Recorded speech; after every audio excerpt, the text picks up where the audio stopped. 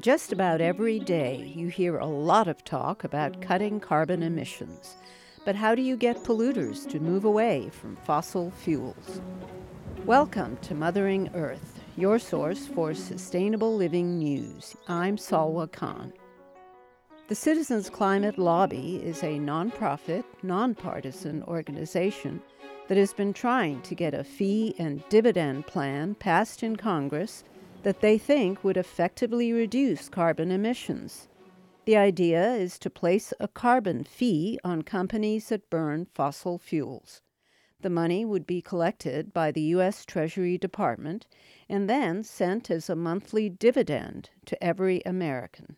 Presumably, the dividend would help Americans pay for the expected higher cost of fossil fuels, including gasoline and electricity generated by such fuels. The idea has been validated by several studies, but the legislation, perhaps unsurprisingly, is stuck in Congress. My guest is Kalpana Sutaria, a member of the Citizens Climate Lobby in Austin, Texas. Like other members of this organization, she's determined to change climate policy by lobbying congressional representatives and by spreading the word that people working together can make change happen. I wanted to start out by just having you kind of give us a broad overview of what the Citizens Climate Lobby is and kind of what its mission and goals are. Citizens Climate Lobby, or CCL, is a non-profit, non-partisan, grassroots advocacy climate change organization focused on national policies to address climate change. We are all concerned about rising carbon emissions and resulting global warming due to this rise in emissions. This is a major concern to us and to many due to all the climate events that we have been hearing about. And so it is becoming, as days and years pass by, it is becoming an urgent crisis. Our goal is to pass a national bill called Energy Innovation and Carbon Dividend Act. With this policy, the government makes fossil fuels more expensive and businesses compete to provide clean energy solutions. The resulting innovation will reduce our pollution by 30% in first 5 years and bring us to net zero by 2050. We will have affordable and reliable clean energy. That is our main goal. The idea, when you say that the idea is to be net zero by 2050, does that assume that there's a certain starting point date?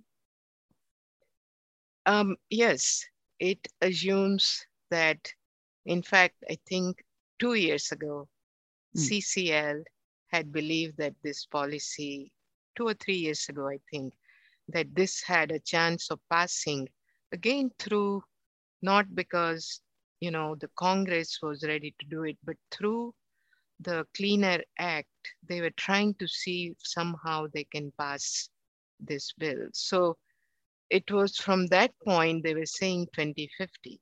Right. Now, we have to wonder when it's going to be passed and whether 2050 is still going to hold up or not. You belong to the Austin, Texas chapter of the Citizens Climate Lobby. How did you become interested in their mission? Was there any sort of event or something that happened that sort of galvanized you to get into this group and to do something about the issue? Yes. By profession, I'm an architect, and I have been working with the City of Austin in Public Works Department as a project manager, managing building construction projects. And I had been involved for years in designing, with sustainable building guidelines And this was my interest when I even studied in my undergraduate school in India.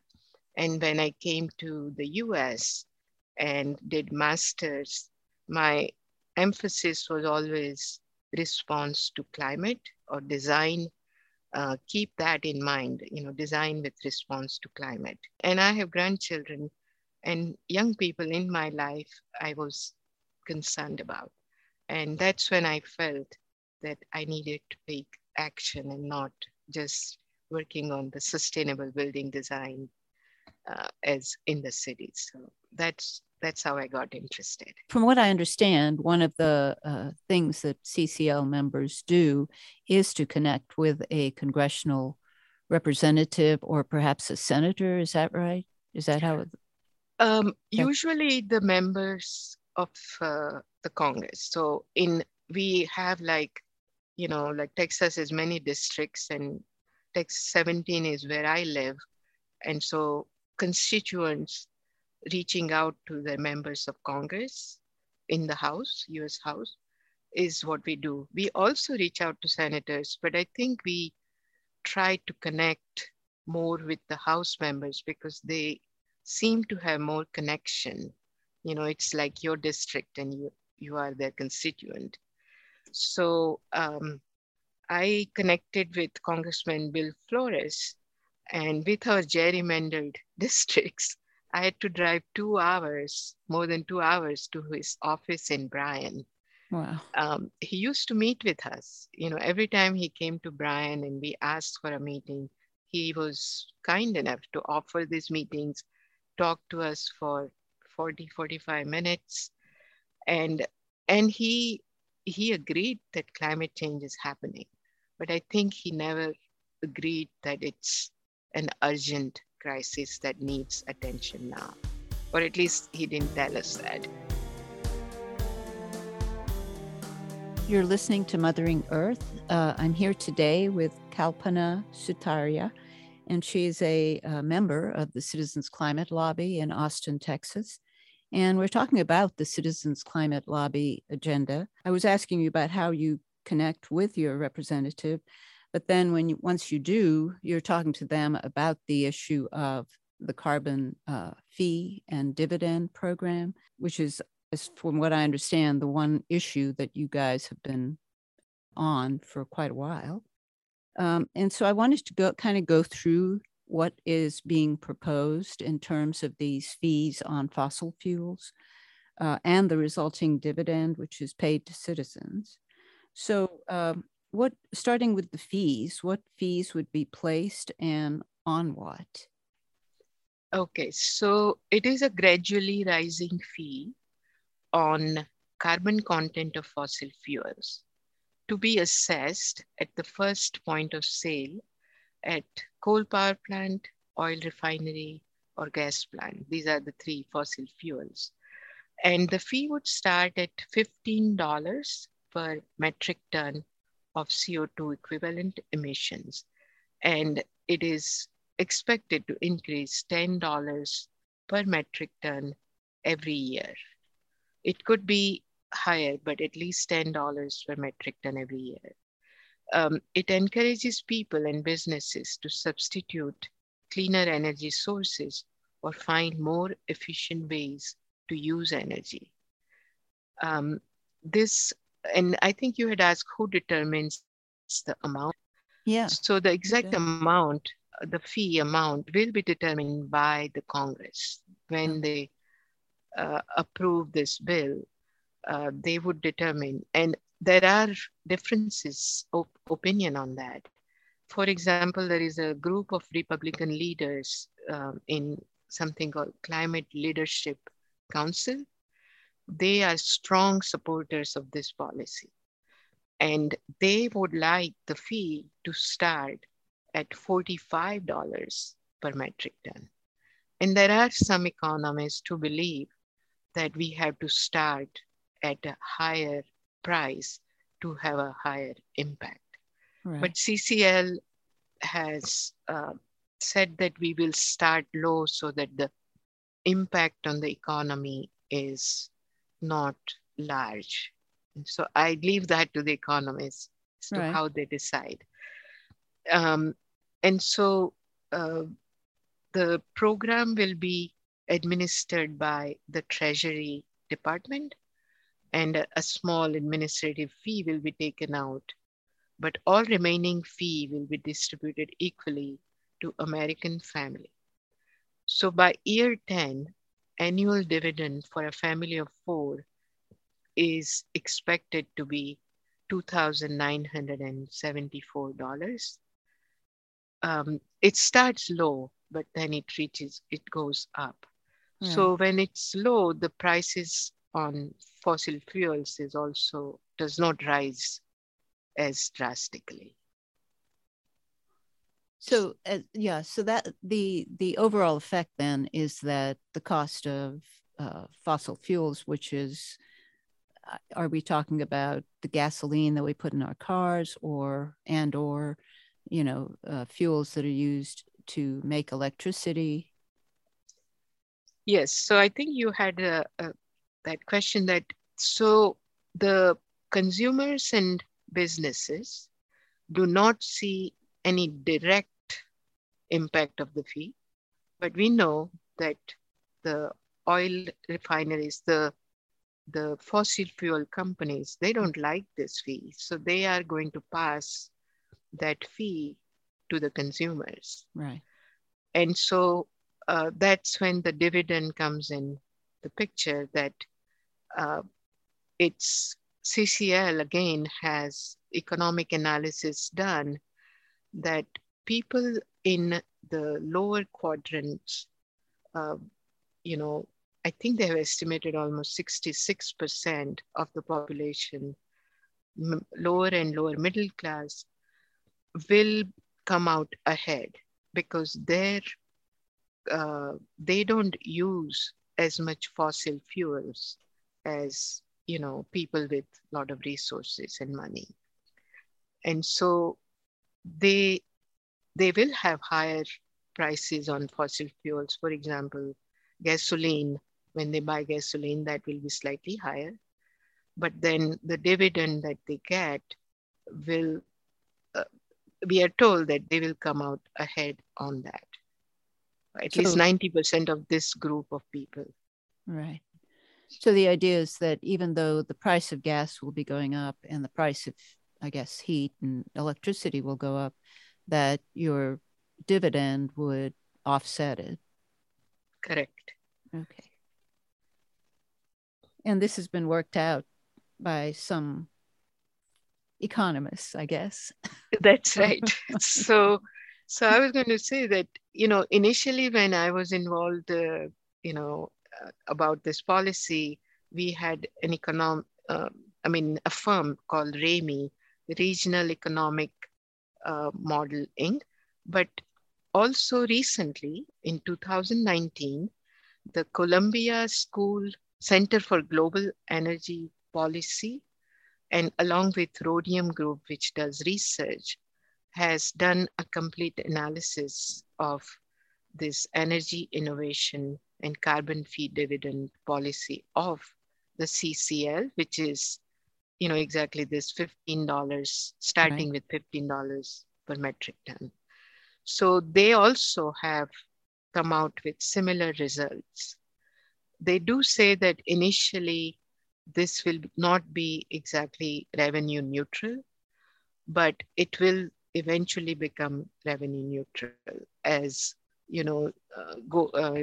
greenhouse gas emissions will decline, air Right. pollution will also decline, electricity generation will shift to cleaner resources, cleaner energy, electricity prices will rise but do not skyrocket, according to this Columbia Center.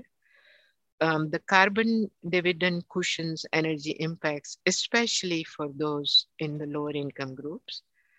Net government revenue declines slightly, at least initially, but it has a possibility of becoming revenue neutral later. Mm-hmm. So these are the findings recently by Columbia Center um, on Global Energy Policy in 2019. You're listening to Mothering Earth. I'm talking today with Kalpana Sutaria, and she is a member of Citizens Climate Lobby in Austin, Texas. So we're talking about the plan of the Citizens Climate Lobby. And so another question I had about this plan is, I think you said the Treasury Department would be collecting the fees. But how do we know that the companies will be paying what they should be paying? Is there some kind of enforcement mechanism or review of income? Or, in other words, how do we know the companies are doing what they said or what they are told they need to do? Yeah. So the way the whole administration of energy systems is set up is that US companies have to register themselves um, and declare the amount of oil, gas, or coal they process. And they have to declare how much, greenhouse gas emissions they produce.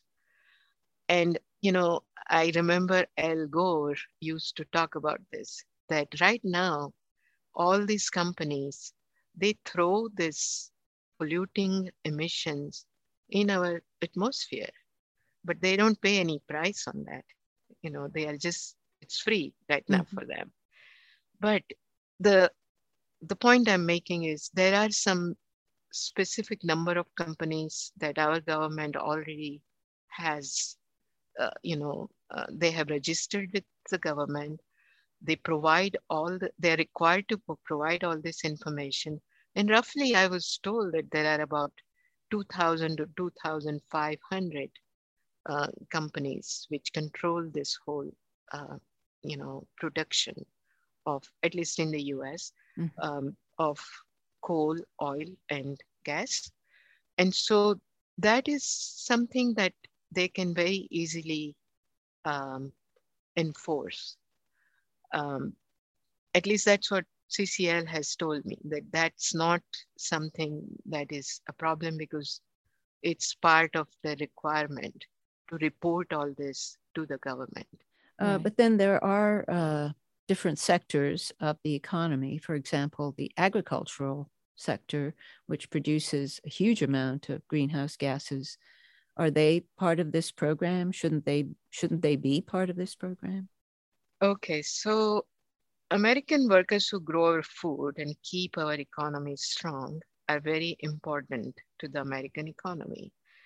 So this policy provides an exemption for any diesel or gasoline used for agricultural purposes. Emissions from biological agricultural processes are not covered by this bill, as it applies only to fossil fuel emissions. And you asked about the meat production in methane, and it is a very big problem. Methane is, many times more damaging than carbon dioxide. But this policy, at least the current national bill, does not address meat production.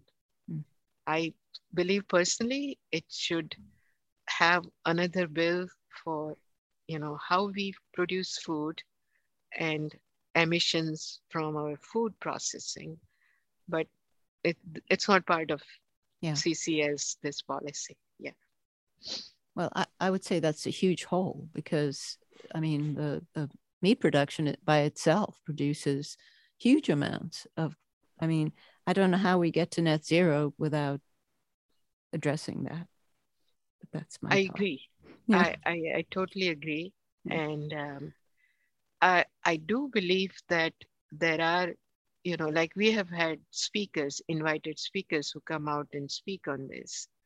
But I think they believe that once we address this first issue, there are many bills that we need to have in order to address the methane issue and the meat production in particular.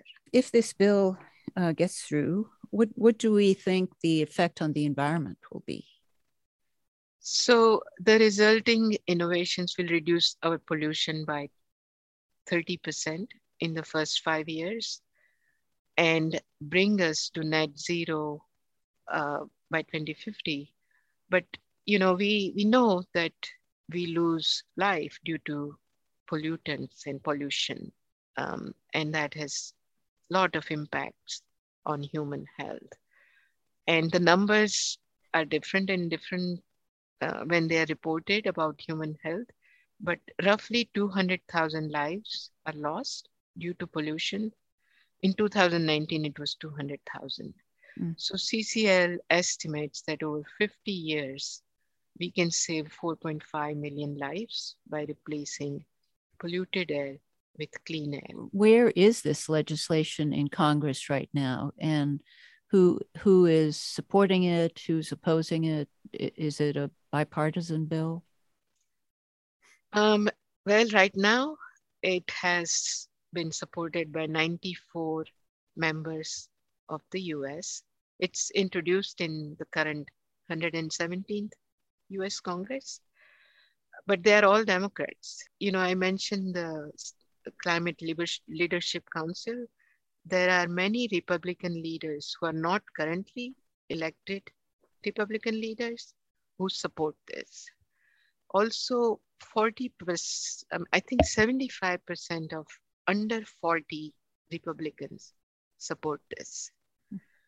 And so I don't want to say this specific bill is bipartisan, but it has support from the members of the Republican Party. You're listening to Mothering Earth. I'm here today with Kalpana Sutaria.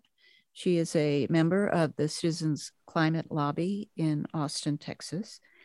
And so if these fees became a reality, wouldn't some companies simply move their operations to some other country so they don't have to pay the fee? So the Energy Innovations and Carbon Dividend Act includes a border carbon adjustment, which will apply to carbon-intensive trade-exposed imports from countries that do not price carbon similarly. This kills any incentive for US companies to move production to a country that allows them to pollute more at lower cost. US manufacturers will lose no ground economically for producing products with a lower carbon footprint. And I just learned recently that, one thing I want to say that there are like 64 plus countries who have some sort of a carbon pricing scheme. Yeah. There are only 2 developed countries in the world who do not have carbon pricing, and that is the US and Australia.